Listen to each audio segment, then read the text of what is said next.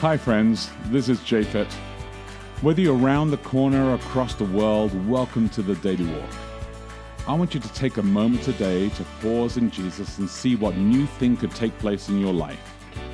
At the end of this podcast, you can download our app, Boulder Church, or visit us online at boulder.church to connect. And remember, we would love to hear from you as we prepare for our messages every Saturday morning on the Daily Walk. Good morning. It is Wednesday, December 19. Welcome to Daily Walk. I am Becky de Oliveira. And I'm Japhet de Oliveira. And let's pray for today, middle of the week as well. Heavenly Father, just thank you, Lord, for today. Thank you for all that you've called us to. Lord, as we reflect on this passage that Paul has written so long ago, God, I ask for fresh insight. I ask for your Spirit to anoint us anew. I ask for, God, for, inside all that's going on inside this passage here, for us to just draw a new image of who you are, an image that actually is true to who you are, and one that brings the joy and the overflow of Christmas as well. We ask this in Jesus' name, amen. Amen. Okay, Hebrews 12:18 through 29 from the New Testament for Everyone, the NTE. This section has two subheadings. The first one is From Mount Sinai to Mount Zion. You haven't come, after all, to something that can be touched, a blazing fire, darkness, gloom, and whirlwind, the sound of a trumpet and a voice speaking words which the hearers begged not to have to listen to any more. They couldn't bear the command that, even if a beast touches the mountain, it must be stoned. The sight was so terrifying that even Moses said, I'm trembling with fear. No, you have come to Mount Zion, to the city of the living God, the heavenly Jerusalem. You have come to where thousands and thousands of angels are gathered for a festival, to the assembly of the firstborn whose names are written in heaven. You have come to God, the judge of all, and to the spirits of righteous people who have been made perfect, and to Jesus, the mediator of the new covenant, and to the sprinkled blood which has better words to say than the blood of Abel. Subheading, the kingdom that cannot be shaken. Take care that you don't refuse the one who is speaking, for if people didn't escape when they rejected the one who gave them earthly warnings, how much more if we turn away from the one who speaks from heaven? At that point his voice shook the earth, but now he has issued a promise in the following words, One more time I will shake not only the earth, but heaven as well. The phrase, one more time, shows that the things that are to be shaken, that is, the created things, will be taken away so that the things that cannot be shaken will remain. Well then, we are to receive a kingdom which cannot be shaken. This calls for gratitude. That's how to offer God true and acceptable worship, reverently and with fear. Our God, you see, is a devouring fire. All right. Here's the question for today. Let me make sure I'm reading the right one here. Paul was always yearning for Jesus. When you think about Jesus, what do you yearn for? What insights have you gained that you're grateful for? I think, for me, probably a world in which there is greater equity and justice. I think that was something that Jesus seemed to be aiming for. Yeah, I think so too. I think he definitely pushed the barriers on that, and he has. I mean, throughout the entire Bible, there are these strong statements that actually come through as people are constantly battling through these ebbs and flows through the days of the judges and the kings, where you feel like the people are being oppressed, the people are not being oppressed, they are with righteousness, they are with not, and yes.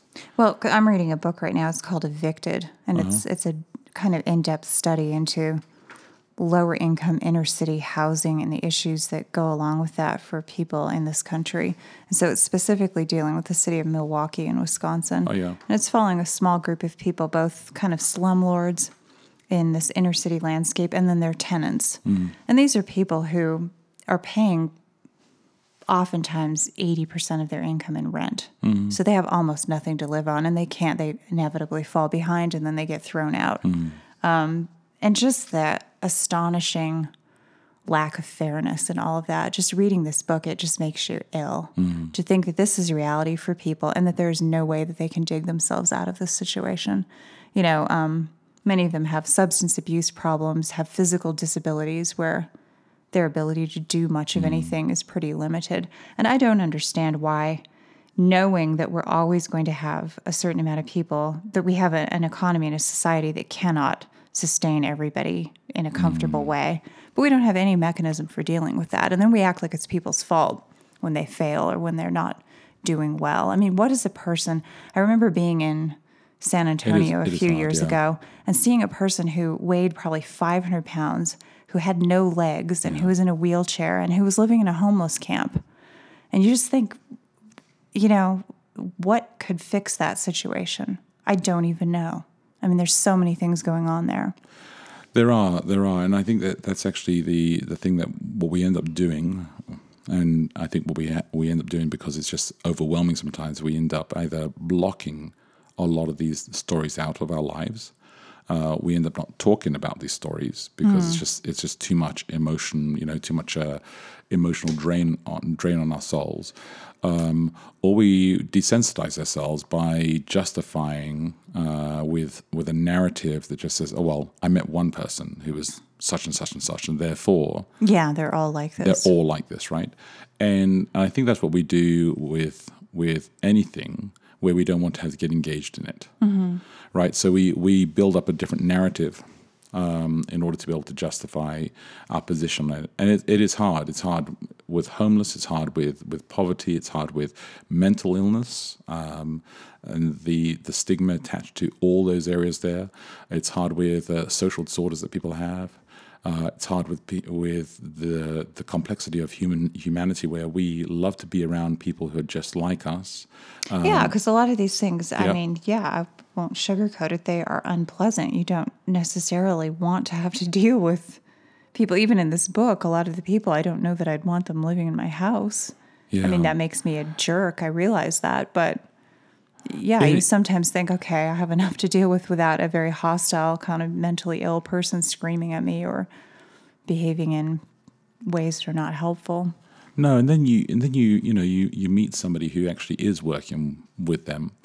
You meet somebody who does open their house. We have known people who've done that. Who do amazing things, and it is reversely just as inspiring to see that. And then you ask yourself, what is it that you're lifting up with? Yeah. What is it that you are carrying? And I think that we all have the capacity to do something with it. The difficulty is that it's easier for us to disconnect from a connection with Christ and the call from Christ for anything in our lives. And the truth is that it really varies what's going on in your life.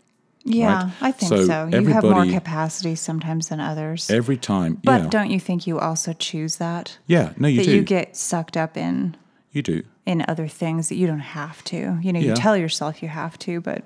So like Christmas season right now, it's a phenomenal season for some people and really, really difficult for some other people, right? Oh, yeah. And so there's this kind of reverse side inside there. And then, the story that I was sharing today in the Daily Walk was this historical moment of different people who at different points in their lives made this decision where they yearned for Christ. And it was a segment actually taken from Sam Lenore's message that he shared at the very first One Project gathering, international gathering that we had in Atlanta back in 2011. And, there's this moment where he shares a story about how people yearned for Jesus. Mm-hmm. And I think that there's a moment daily, there's a moment weekly, there's a moment monthly, there's something that happens in your life where you wake up and you realize that who are we in the big picture of life really makes a difference. And then what are we doing with the life that we have really makes a difference as well. And I don't want to live a life of just routine. I don't want to live a life where I had resources and I didn't use them well. Yeah, that's true. And so that's what we have to think about when we meet people that are difficult, that we consider difficult. And it varies for every single human being. Yeah, and I've often thought it would be interesting to have the opportunity to kind of try a little experiment with somebody, to take a situation that looks totally hopeless and see, well, is there a way that could be fixed? Could you throw enough expertise and money and resources at it to fix it? I think often we say no, that there are people that are just unfixable because they don't want to be fixed. And what if? But then I wonder, has anybody ever tried, though? What if I don't know. The one person you help isn't fixable, right? Mm-hmm. In that instance, but if you did it with two people, the second person was. But you stopped at the first person, right? Certain things would fix them. I think there are always people who are teetering right on the edge, where something negative is going to push them over and something positive is going to keep them up. And, there are other people who maybe it isn't going to matter one way or the other. But I think a lot of people live right on that edge. Yeah. Well, think about this, my friends. Our time's up for today, but Paul was always yearning for Jesus. And when you think about Jesus, what do you yearn for? What insights have you gained that you're grateful for? Heavy, complex questions. Talk about this with your friends. Look after each other, live love, and we will talk tomorrow.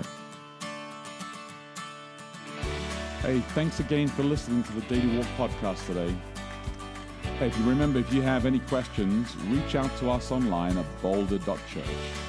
And if you can help support us, please feel free to give online at boulder.church/give. Until next time, look after each other and live love.